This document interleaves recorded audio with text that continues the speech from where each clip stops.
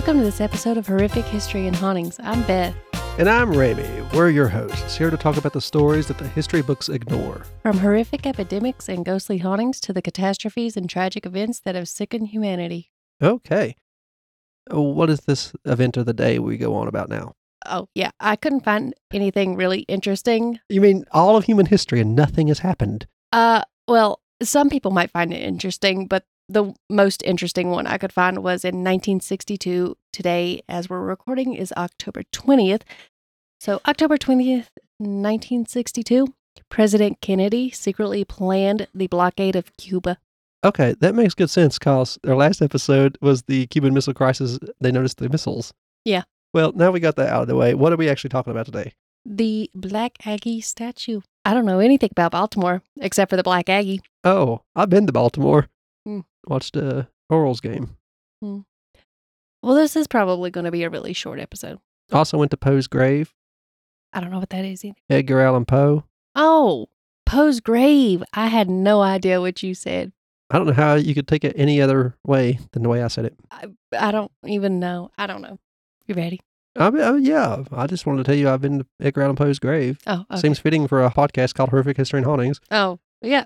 Well, I mean, yeah, that's cool. It's kind of morbid. I want to go visit this grave and take a photo. No, not really. They wouldn't have the name dark tourism if it was.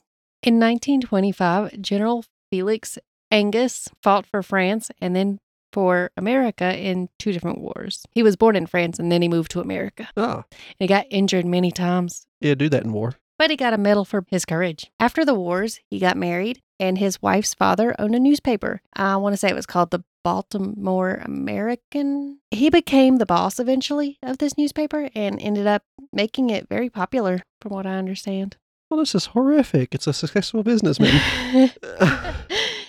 He helped others with news and politics. But that's what newspapers do. I think it meant outside of the newspaper as well, like just free time. Okay. He lived a long life and died at an old age. So it was a happy ending. And that's the end of the episode. Why? I'm kidding. Okay. He was buried in Pikeville's Druid Ridge Cemetery. It's located right outside of Baltimore.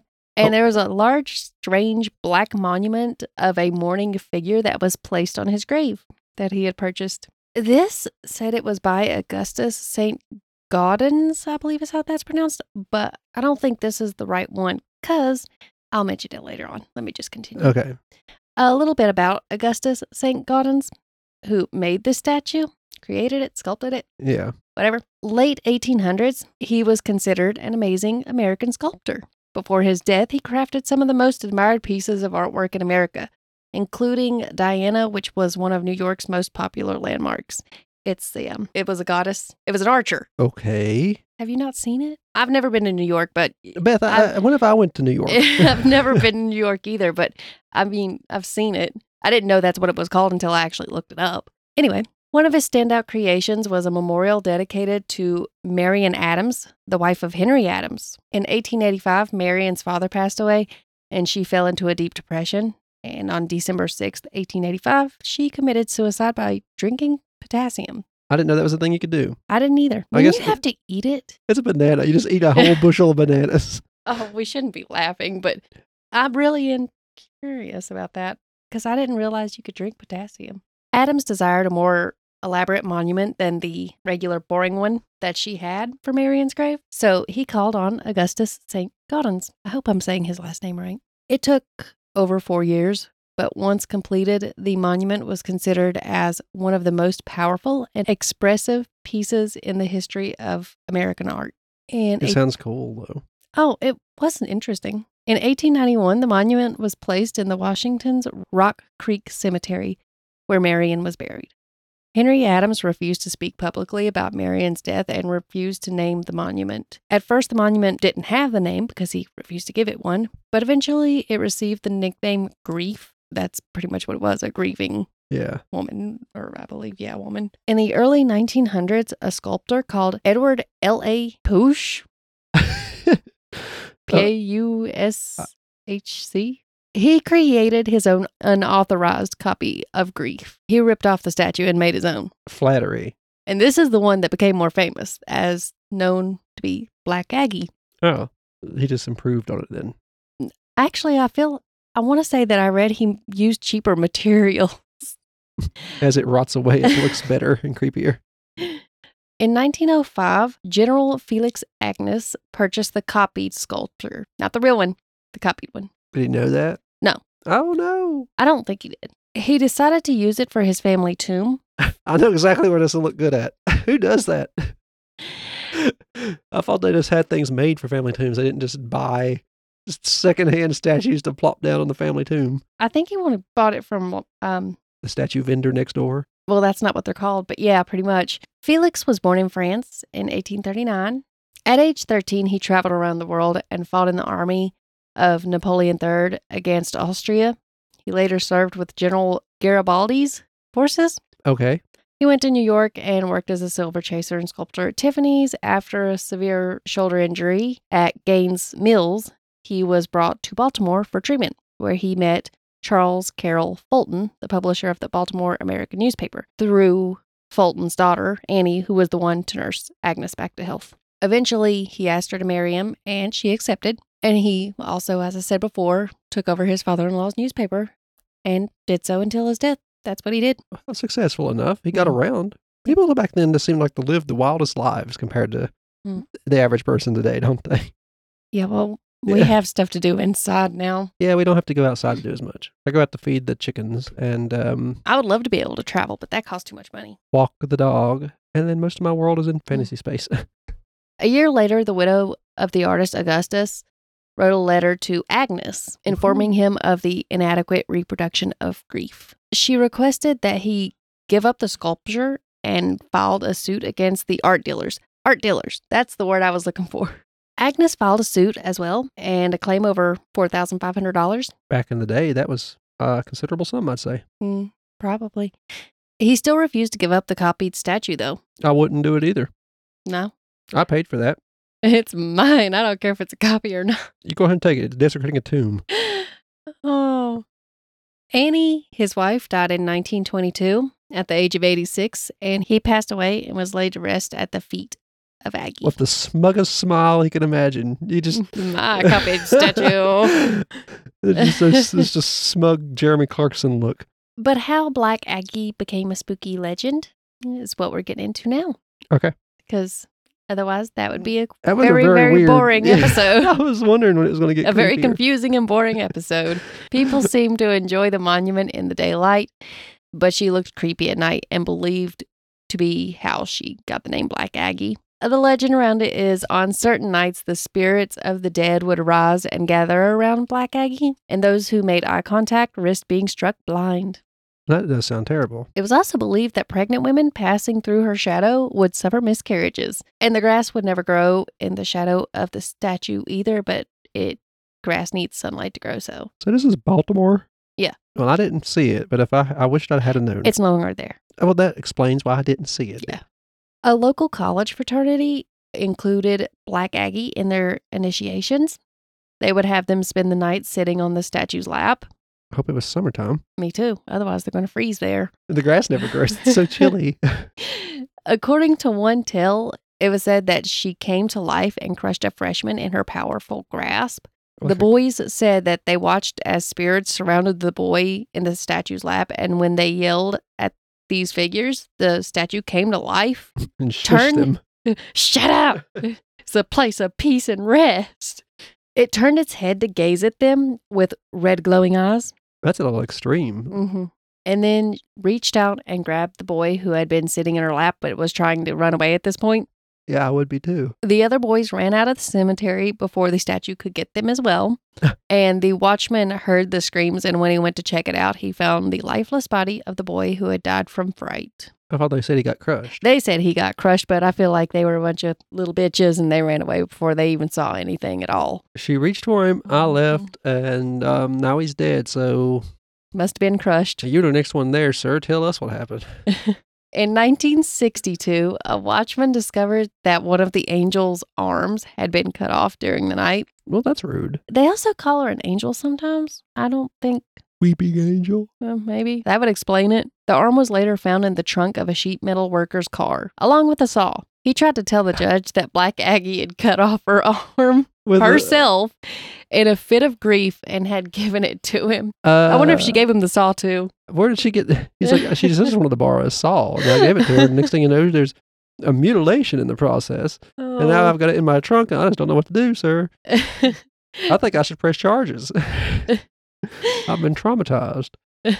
The judge did not believe him, obviously, and the man went to jail. Some people believed his story, though, and began crowding together at the Druid Ridge Cemetery to look at Black Aggie. It is a cool story, even if it's so far-fetched. Frank and two of his friends made their way from Atlantic City to Baltimore for a visit. They were visiting some girls they had met before in New Jersey while the girls were on vacation. And while the girls were taking them sightseeing, they stopped at the Black Aggie statue. One of the girls told them if they placed a coin in Black Aggie's hand, they would have good luck, but they couldn't find a coin. So one of Frank's friends decided to put a cigarette out in her hands instead. That doesn't even sound remotely the same as giving somebody money. No. If I ask for a quarter and you put a cigarette out in my hand, I'm charging you, first of all. That's not going to be first. That's going to be second. I'm going to be the one getting charged next. I don't go asking people for quarters, so... No. It's not really a reason to anymore. Even vending machines have card slots. Yeah. 10 years later, that friend was found in a dump. 10 years later. It only took her 10 years to get up off that pedestal. He had been shot in the head, and the murderer was never found. That's unfortunate. Yeah. I don't think the statue did that, though. I don't think the statue's going to be shooting somebody. I mean, somebody might have gave her a gun, too. Who knows? They gave her a saw. A saw and a gun. How's she going to crush that fraternity kid, then? Her hands are full. She's going to bash him in the head with her pistol. Oh. Black Aggie had many visitors and was vandalized just as much. Oh, that's how it goes. Yeah. The cemetery groundskeepers tried to discourage visitors and even planted thorny shrubs around her. Stay away or get prickled. Now a fence surrounds the grave of the Agnes family. March 18th, 1967, the Angus family donated Black Aggie to the Smithsonian Institution for display. The Smithsonian said they never had her, though. Some people remembered Black Aggie being displayed in the National Gallery for a short period, but officials at the Smithsonian claimed to never displayed her at all. The Smithsonian staff gave Black Aggie to the National Museum of American Art, and I forgot, there was a reason that they didn't have records of this. It's pretty much they put her in storage, and they forgot about her. The proper paperwork, I don't believe, was put in place, and that's why things got so confusing. At the National Museum of American Art, she remained in a dusty storeroom. I think we've been to these places. I wish we could have seen Black Aggie. In 1996, a Baltimore writer named Sarah Turgeon did a story on Black Aggie for a newspaper. She decided to try to track down the statue. Shortly after Halloween, she got a call who found that the statue was at the federal courts building in Washington. And she will deal out justice one way or another. Yeah, that's where she's at. And just before ending this extremely short episode for me, it was also said in one source that the final location of Black Aggie is on the east side of Lafayette Square, which according to this particular source was the same neighborhood where Marian Adams took her life in 1885. That's poetic in its own little way. Yes.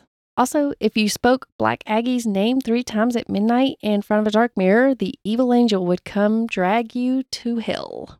That's creepy. Evil angel, I believe, is just a demon. Or demons mostly just fallen angels? Yeah. Okay. Well, that was exciting. Anything else you have to say? No.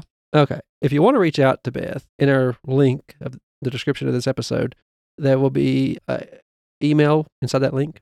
If you just click on the link, take you to our link tree. You see a bunch of social apps and all that. You see an email option for her. You can contact her directly, tell her about her mispronunciations and all the other stuff she got wrong. Give her some ideas of what she might want to talk about in the future. Or just say hello. We don't care. If you want to say hi, say hi. There's all of our other socials. Most of those come to me, but I will direct them to other people in our group if you would like to talk to them. We have the Gruesome Gaming Group consists of this podcast, Leveling Duo, which is a video game podcast me and my friend Dakota do, and Brother Knows Quest, which is a podcast me and Beth do, where I tell her about tabletop role-playing games and see if she'd like to play them. We have our YouTube link in there as well. You can watch or subscribe or leave a comment if you want. Talk to us that way. We see those. The top link will be the website that has all of our podcasts on it. You can subscribe to any of them through there. If you don't want to use the YouTube one, you just want to use podcast player. If you want to donate to any of the podcasts, the options in that website on each of the podcasts. We'd appreciate that. If you want to leave a review on your podcast player. Here on the 25th, we might start streaming games on Twitch and then putting up the video later on YouTube. October 25th, the year of our Lord 2023. So if you listen to this in the future, you'll have to check our Twitters and other social links to see when those things happen, if they're still happening, or if something tragic's happened to us. I guess technically I don't really do any other social media besides TikTok and Pinterest. Her TikTok links are in that Linktree link stuff as well. I guess I could make little videos to say when they're going to happen. Yeah, I'll post them to as well. All the other socials. So if you want to follow any of them, we have a Discord there if you just want to get in there and talk with us, and other people in the community might join. It just now started, so I don't know if it's empty or what's going on. I literally just created it. But hop on the Discord. You'll be able to chat with us all there. Any other social app you see, TikTok, you'll be able to see some of the videos or clips of their podcasts, whatever you want. There are all kinds of stuff there. Just look at the link tree and just go to something you really enjoy, any of the links. But thank you for listening to HH&H. I've been Ramey. And I'm Beth. Goodbye.